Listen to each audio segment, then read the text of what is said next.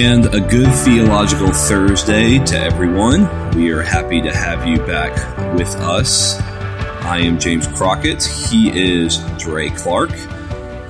This is the second episode of Good Theological Thursday. If you have not caught our first episode, you can go back to last week and listen to that, where we introduce ourselves, we introduce the podcast, and we even talk about just the broad topic of why is it even important to do theology and to do theology in dialogue.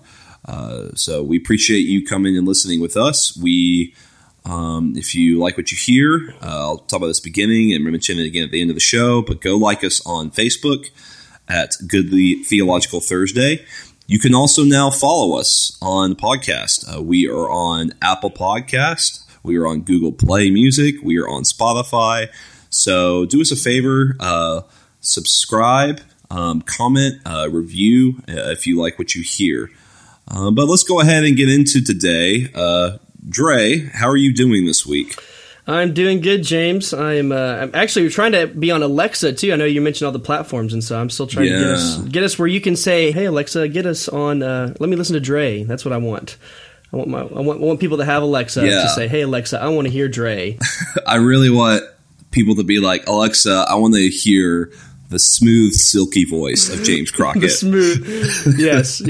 So, the reason why I make you do the intro every week is because I just want to hear you say, "He is Dre." I just like that. If I had like a movie playing in my life, like you would narrate it. Yeah, so maybe I should just quit ministry and hire myself out to just narrate people's lives.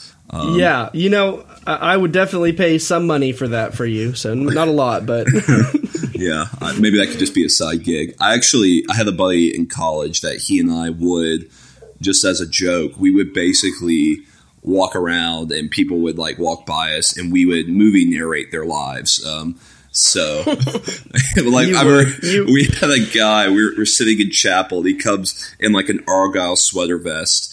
And we're like, in a world where Argyle sweater vests are out of style. That's terrible. Oh my goodness. It was great. So, that's wonderful. Yeah, that's wonderful. Yeah. So, but yeah, we're I guess, we're getting more official. We're across a lot of different platforms. So, a lot of different ways to listen to what we have to say. So, but if you do have an Alexa, an Amazon Echo, I would like for you to try to say that. I don't know if it'll work that way. I don't really know how to make it work, but I think that would just be... I might actually go buy an Amazon Echo just to see if it'll do that. Yeah, so. I've got one at home, so I can give it a whirl, and I'll let you know. I'll let you know how that goes.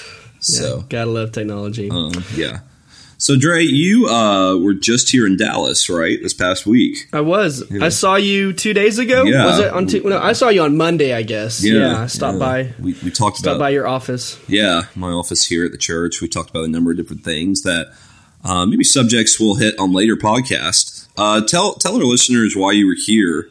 I think they might find that pretty interesting. So. Yeah. So I have an interest in this movement that's kind of going on called Faith and Work. And so this Faith and Work movement, it's been going on for several years, but my seminary at Dallas Seminary is kind of connected in with this in some ways. And so they hosted a conference with Tommy Nelson and Tim Keller and a bunch of other panelists. And so it was at Dallas Seminary this Tuesday. So me and my wife and my brother actually, so we all kind of went together just to go listen to Tim Keller, listen to Tommy Nelson, and Daryl Bach was kind of hosting a lot of it too. And so, but yeah, just this idea of faith and work and how are we actually reaching out into our worlds? We spend most of our time at work. And so what does it look like to be Christians in the work world? What does it look like to actually take the practical truths of the Bible and apply them to the majority of our lives? And I think that there's just been a disconnect in the last, couple decades of the church. We've kind of moved away from of bringing the gospel message into our spheres, and it's been kind of a come and see model. It's build it and they will come, rather than saying how do we actually go and tell. Yeah. I found that a lot in the church where we do a lot of attractional based ministries, and really what we train people to do is to just invite people to church. And there's not necessarily anything wrong with getting to invite people to church, but I think God designed the church for much more than that. That we are to be building up others. So, like you said, they can go into their spheres of life, their work spheres, and reach people with the gospel. I would tell when I worked with young adults, which I work with young adults now again, and so I'll tell young adults oftentimes that, hey, you have the opportunity to reach people that I would never have the opportunity to reach, and I think that's true of every Christian. So. That's theology and work. That's a pretty interesting topic. We might have to dive into that more on a later podcast. Yeah, absolutely. A lot of good conversations to have there. A lot of good. I really do think for the postmodern, Christian, problem that maybe the church is starting to wrestle with. How do we continue the gospel in a culture that's becoming not so Christian as it were. How do we continue the gospel there? I really do think there's a lot of hope and a lot of good ideas that maybe this movement can actually fix within the church when it comes to discipleship and practical discipleship. So we can definitely hit that one later on. Yeah. Just real quickly, maybe before we move into the main content, if anyone is interested in kind of looking into that, the faith and work movement, do you have any suggestions on things to read or people to check out? Oh yeah, it's a whole movement. There is, I'd have to go and look through it now, but there's the Faith and Work Institute. You can go Google that and you can find that. Daryl Bach at my seminary, so he has a podcast called The Table. Yeah, fantastic podcast. Yeah, and it's kind of about even what we're talking about today, but I think that even in that, it's just engaging culture. It's engaging people where they're at. And like I said, if most people spend 70% of their time at work, that would be a huge part of it. So there's lots of books about it. I know that Timothy Keller, one of his books that I've read before was The Good Endeavor, I think, and so it talks a little bit about that.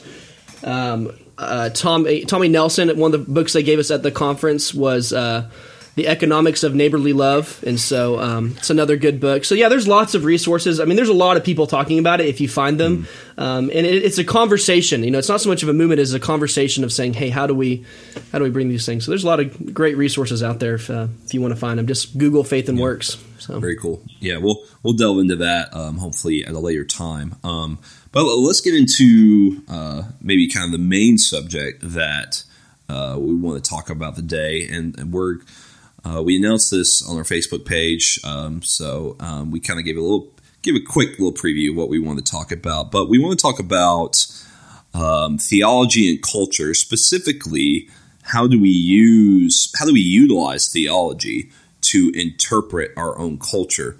And so, Dre, this actually came out of, I was talking with a student on Sunday. It was a Chinese student.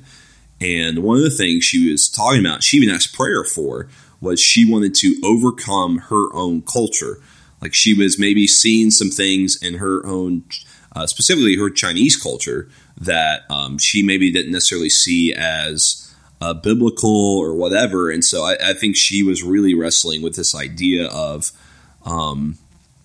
maybe how to interpret her culture, and then also, what does she need to do to overcome it? So I think those are both things we can hit on today. But I'll start with you, just some broad overall thoughts. I mean, that's a really broad question, and that could be something we could discuss for a really long time, is how do we use theology to interpret culture? But what's the relationship between the two? Yeah. So I think the first question, which is what we hit on the podcast last week, but I think it's good to maybe re-emphasize. But what do we mean? Just kind of simply, James, just to kind of answer this. What do we mean by theology? Whenever we're talking about theology and culture, just kind of recap. Break the question down and get some of the make it a practical question for us. Yeah. So I think.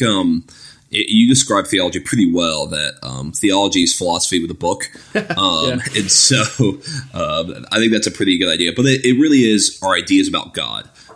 So, I mean, if you're going to take it very literally, from theos, I mean, it's God, and then ology is study of. I mean, and we have that with psychology, the study of the mind, the biology, the study of life. And so it is the study of God, but really what I would mean by theology, and if you want to maybe add to this, I'll just give a very broad definition, is really what our ideas, our thoughts about God. And so what I'm really asking is, how do our thoughts about God, what we believe about God, how do we take those and then through that grid interpret our culture.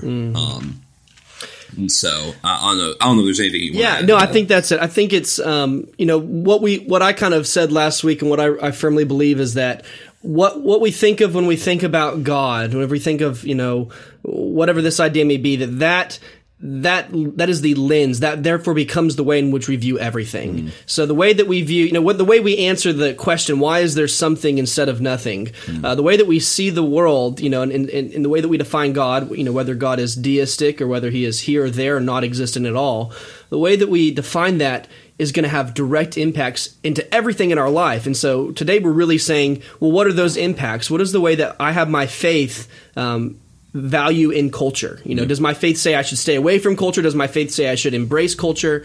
Like the student that you were talking about, does my faith, when it comes in conflict with culture, what do I do? What is the relationship? So that's kind of I think you summarized it pretty well. But theology, simply put, words about God. How does the way we think and talk about God affect what we say and do in God's world? Yeah, I mean, I would even. And you're kind of touching on this, and I think this is an important point to draw out, that everyone has a theology. Now, I'm sure I have many atheist friends who I've talked with who probably would not agree with that statement, but I would argue that all of us have some sort of theology, and really it is the most what we believe about God is probably the most foundational thing to any worldview. So and we hit on that a little bit last week, but again, I'll emphasize, even if you're an atheist or agnostic, and so your theology is, well, I don't really believe there is a God. That's my theology, is that the study of God is the study of an abstract concept that's not really even real. And so that will drive how you think about every other issue in life and really how you think about culture. And so, just to reemphasize that this is really this is an important question, because theology becomes the underlying thing and the grid and the lens through which we see everything. Absolutely. So that's a good recap kind of from last week, and brings us into today's conversation. So how do we use theology to interpret culture? Yeah, it's such a difficult and broad question, because it is so, it just really is a very broad thing. But I mean, some of this is going to be determined by where do you put theology in your priority list. So do you so I'll say this, like, sometimes the danger can be is even our views of God are more determined by our culture rather than something else. So I think putting theology before culture really is, it seems like that might seem obvious, but it is the first step. That is, and so how do we know God? Well, we know God.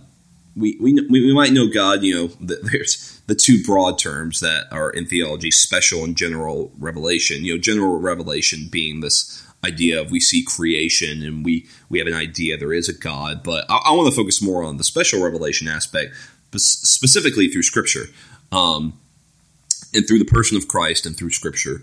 That is, that God has vested his authority in Christ, and God has vested his authority in Scripture. And so the way we really know about God and we get to know who he is looking at Scripture first. So I think that's important here, of learning to put Scripture before culture.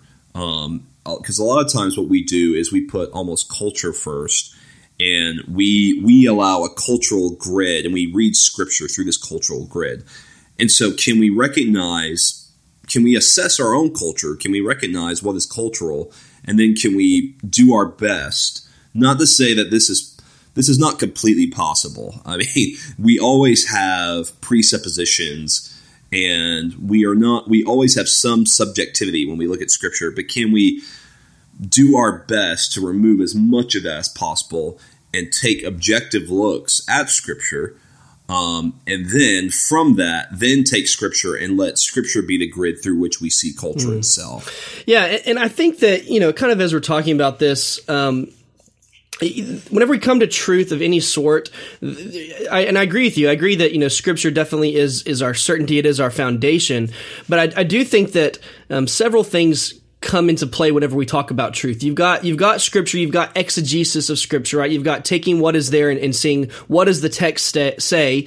You've got history, you've got theology, you've got how the church collectively has talked about it. You've got these ideas, you've got the philosophies around it. You've got science, you've got philosophy, and you do have experience, right? You do have the way that I come to scripture, I come to it through my culture. And so you have these different fields that are all intertwined. And so to really just say, well, I'm just going to make scripture my foundation for everything, I think we have to be careful because, the way I read scripture is different from my friends over in China that read scripture, or my friends, over in Chile or wherever they are. The way that they read it, even my wife, she reads scripture differently than me.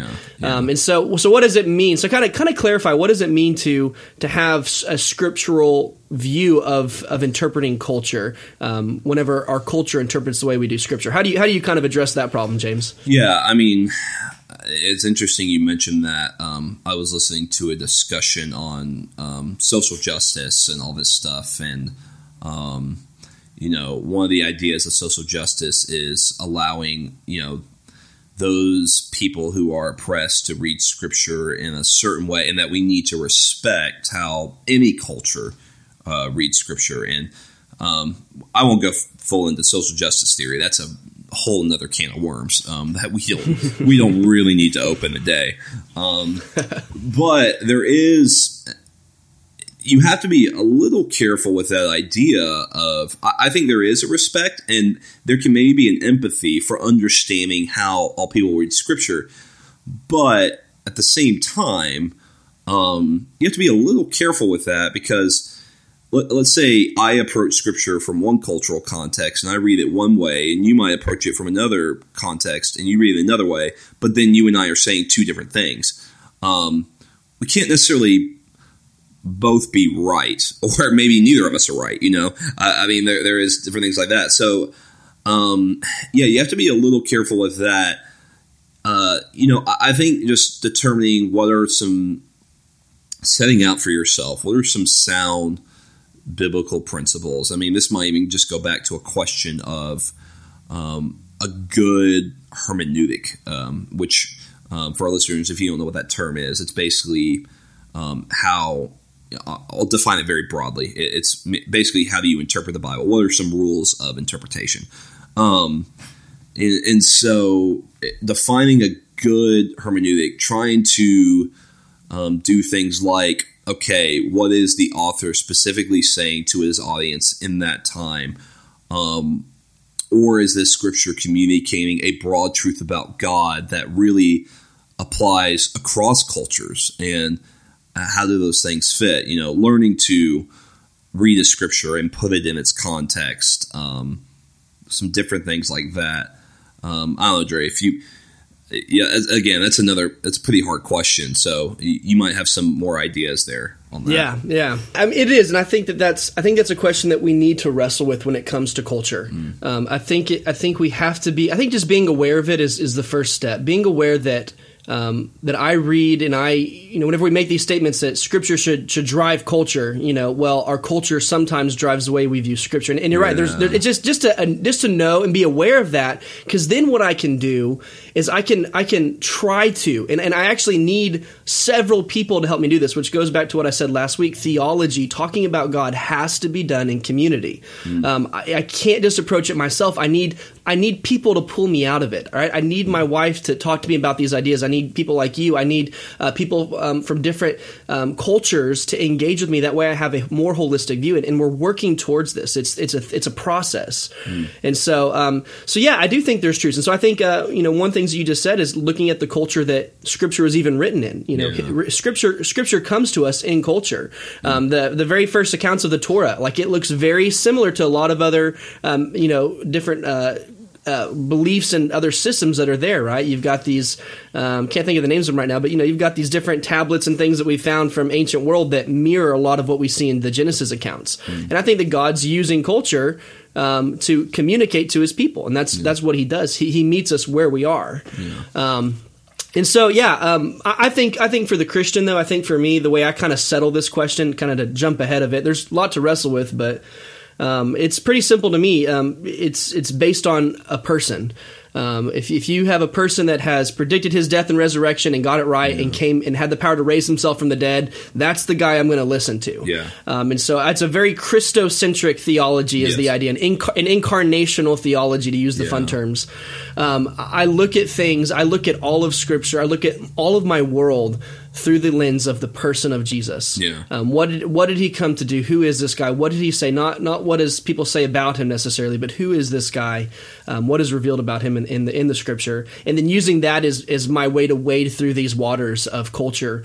Because there's times when Jesus aligns with his culture, and there's times when he breaks away. There's times where he improves. There's times where he reinterprets it. And learning to do what this guy did would be a wise thing for anybody in our culture. So kind of my answer. Yeah, I'll hit a couple things you said there. One, I think, one of the ways we help kind of overcome some of this stuff is an openness to ideas. Sometimes we are not open to ideas. We are not saying that having some dogma and firm doctrine is a bad thing. I think those are good things. Which I think that's another discussion we can have later on dogma and stuff like that, right? But an openness to when someone comes at Scripture with another idea, not just to automatically shut it down, but to think through it. And you might still, once you think through it, you might still come to say, well, that's wrong, or, you might shut it down anyway. But at least saying, hey, I'm at least going to be open to when someone approaches a Scripture passage in a way a little bit different than me, let me try to see it from their perspective. And so there's nothing wrong with trying to see it from someone's perspective. What we're not advocating is that you then just agree with everybody. Like that's not what we're advocating. But what we're really advocating is for critical thinking with some of that stuff. The second thing you said about a Christocentric theology there. I couldn't agree more. I think it'd be an interesting study for any of our listeners to read through the Gospels and just watch how Jesus approached his own culture, how he approached Jewish culture and Gentile culture, and watch, I won't recap, Dre, what you said, but all those things that you talked about, watch how he kind of interprets his own culture there. And the amazing thing about the work of Christ is he does transcend cultures. You read the New Testament, and what you find here is this idea of Jew and Gentile being made one. And that is a cultural transcendent thing, right? Or, there is no slave or free. There is no bond or free. There are, Jesus in the work of the gospel really does things to completely reinterpret what culture does, what his culture might have said, or what even the Roman culture might have said. Absolutely. And so the gospel of Christ really transcends cultures in ways that are pretty phenomenal. Absolutely. And I think that leads me to a really good question that I've tried to spend some time thinking about, and I probably have a lot more thinking to do on it, but are the biblical text, are these manuscripts and codexes that we have, are they what we would say is inspired, or are they what we would say is from God, or do we say that the culture they're in is inspired? So let me rephrase the question: is it just the text that's inspired, or is it the culture that's inspired? And I think that's a huge way, because whenever we realize that, we can say, Paul is saying, you shouldn't only drink water, but you should drink some wine, and you get the household codes, all these things. Is the culture inspired too, or is it the words that are just inspired? What are your thoughts on that question? I guess I haven't really thought of it that way. My initial reaction would be you got to be careful about trying to put that culture on the same level as the biblical words and the biblical authors. Scripture clearly teaches, Peter, he talks about men wrote as they were moved by the Holy Spirit, right? And so it doesn't say culture. Now, I think that God used some cultural experience in these men to help form some of their theology? Yeah. But there's other times, though, where they really go against their own culture. And so their culture can't be completely inspired because, one of the criticisms of New Testament work is, especially in the modern world, is, these guys were really influenced by patriarchy. Well, when you read Paul is very much how he describes even relationships between husbands and wives is very much against the so-called patriarchy of his day. The idea that in Ephesians 5, that a husband is responsible for his wife's flourishing was incredibly counter to what that modern culture said. So I'd be careful about saying that the culture itself was inspired. I would be careful about putting that on the same level, because there's clear instances where there are some positive things in their culture that might have influenced them in a positive way. One example of this is their view of communal and corporate solidarity, the idea of being able to view the church as one body, which I think we have lost in many ways in Western culture because we're so individualistic. So that's a positive way their culture helped. Yeah. But then there are also other instances where, it's just really clear that they are, they are really, critiquing their own culture. A good example of that is Galatians. Paul really critiquing the Judaizers and the idea of circumcision just being this really necessary thing for salvation. So, absolutely. Do you have anything to add to that? Yeah, I kind of set you up with the question. I think that in lies the answer. That this understanding of, if we can understand how culture and Scripture work together, I think we can apply that to how it works today. When we come to issues today, I think we see the gospel. I think we see the message of what Christ is doing as a seed that infuses into the cultures we're in. I think we don't see it as something that is a sacred secular divide. It's not a dichotomy. It's not something that we separate from culture. It's something that infuses culture.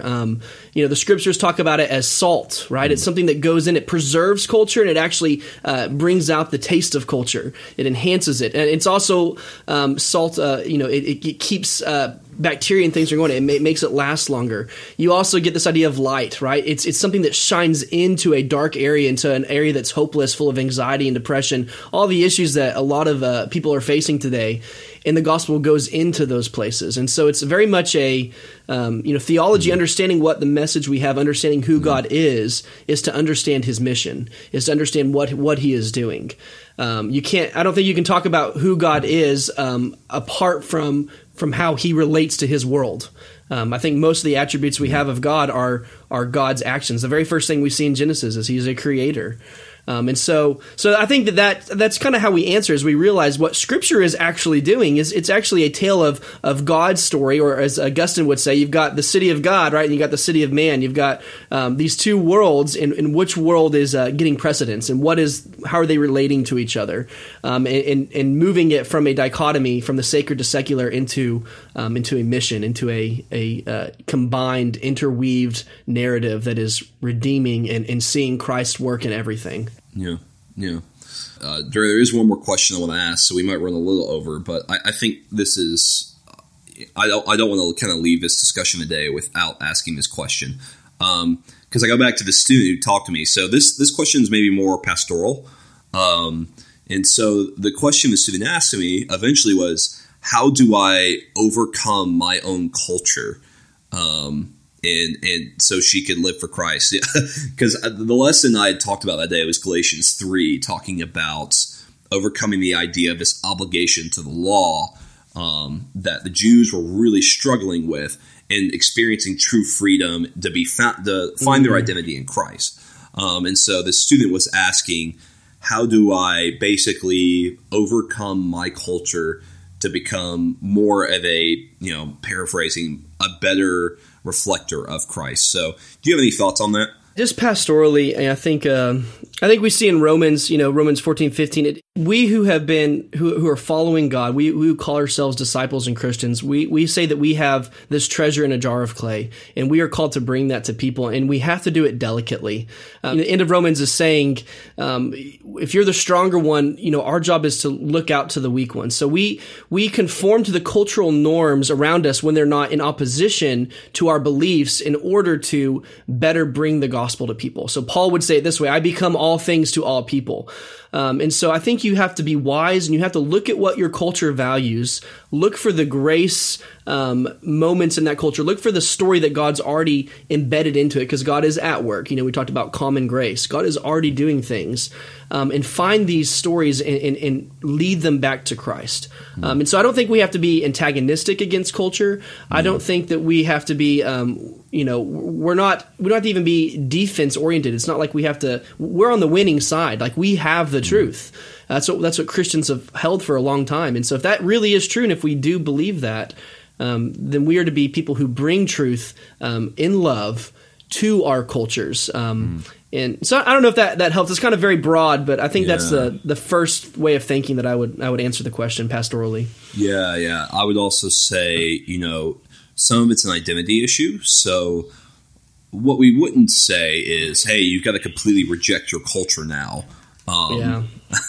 Like, I don't think that's necessarily the answer, but it is sometimes about ordering our identities. So in other words, what the gospel does and what the church is this church community in the New Testament was called out, and they were almost forming a new culture itself. They were a community that was distinct from Jewish, Greek, or Roman culture. And so putting our identity in Christ first, right? Saying that, I'm not American or British or Chinese or whatever. What am I first? I am an image bearer of Christ. And so I am a part of the church. Putting that first. And then you can still have some pride in your own culture, but at the same time, if you put that other identity first, it's going to help you interpret the other culture, and then it actually enhances that one. I think. It really does. It makes me. God is the one. Back in Tower of Babel, I think that's actually an act of grace of God. He creates cultures. I think God meant for us to flourish this way and celebrate it. I don't become less by becoming a Christian. I become more. And my story and my background actually is enhanced. And then you get to Revelation where it says all nations, all tongues, we're all there. It doesn't say we all combine into one. We are all equal. There is an egalitarian sense there, but we bring our uniqueness to bear the image of God together. Yeah, this is where I love when the church has cultural diversity, because you've got different ideas and different ways of thinking that really help us grow with one another and help us grow to become more and more like Christ and grow in our knowledge of God. And then the only other thing pastorally I would say, I told this student, really it just does take full dependence upon the Spirit of God through prayer. I mean, if we're really going to overcome our own culture, we can't really do it in our own strength. It has to be, we have to allow God through His Spirit to work in us. Be in constant communion with God in prayer, and allow the Spirit to lead us in every aspect of that. So you might call it walking in the Spirit as you're in this world. It's a physical thing to walk. It's something that we do daily, and then walk in the Spirit. I love the way that that's put in Scripture. So it's a practical. It's a connect between heaven and earth, bringing the kingdom here. So awesome, great. Well, Dre, anything else before we close out?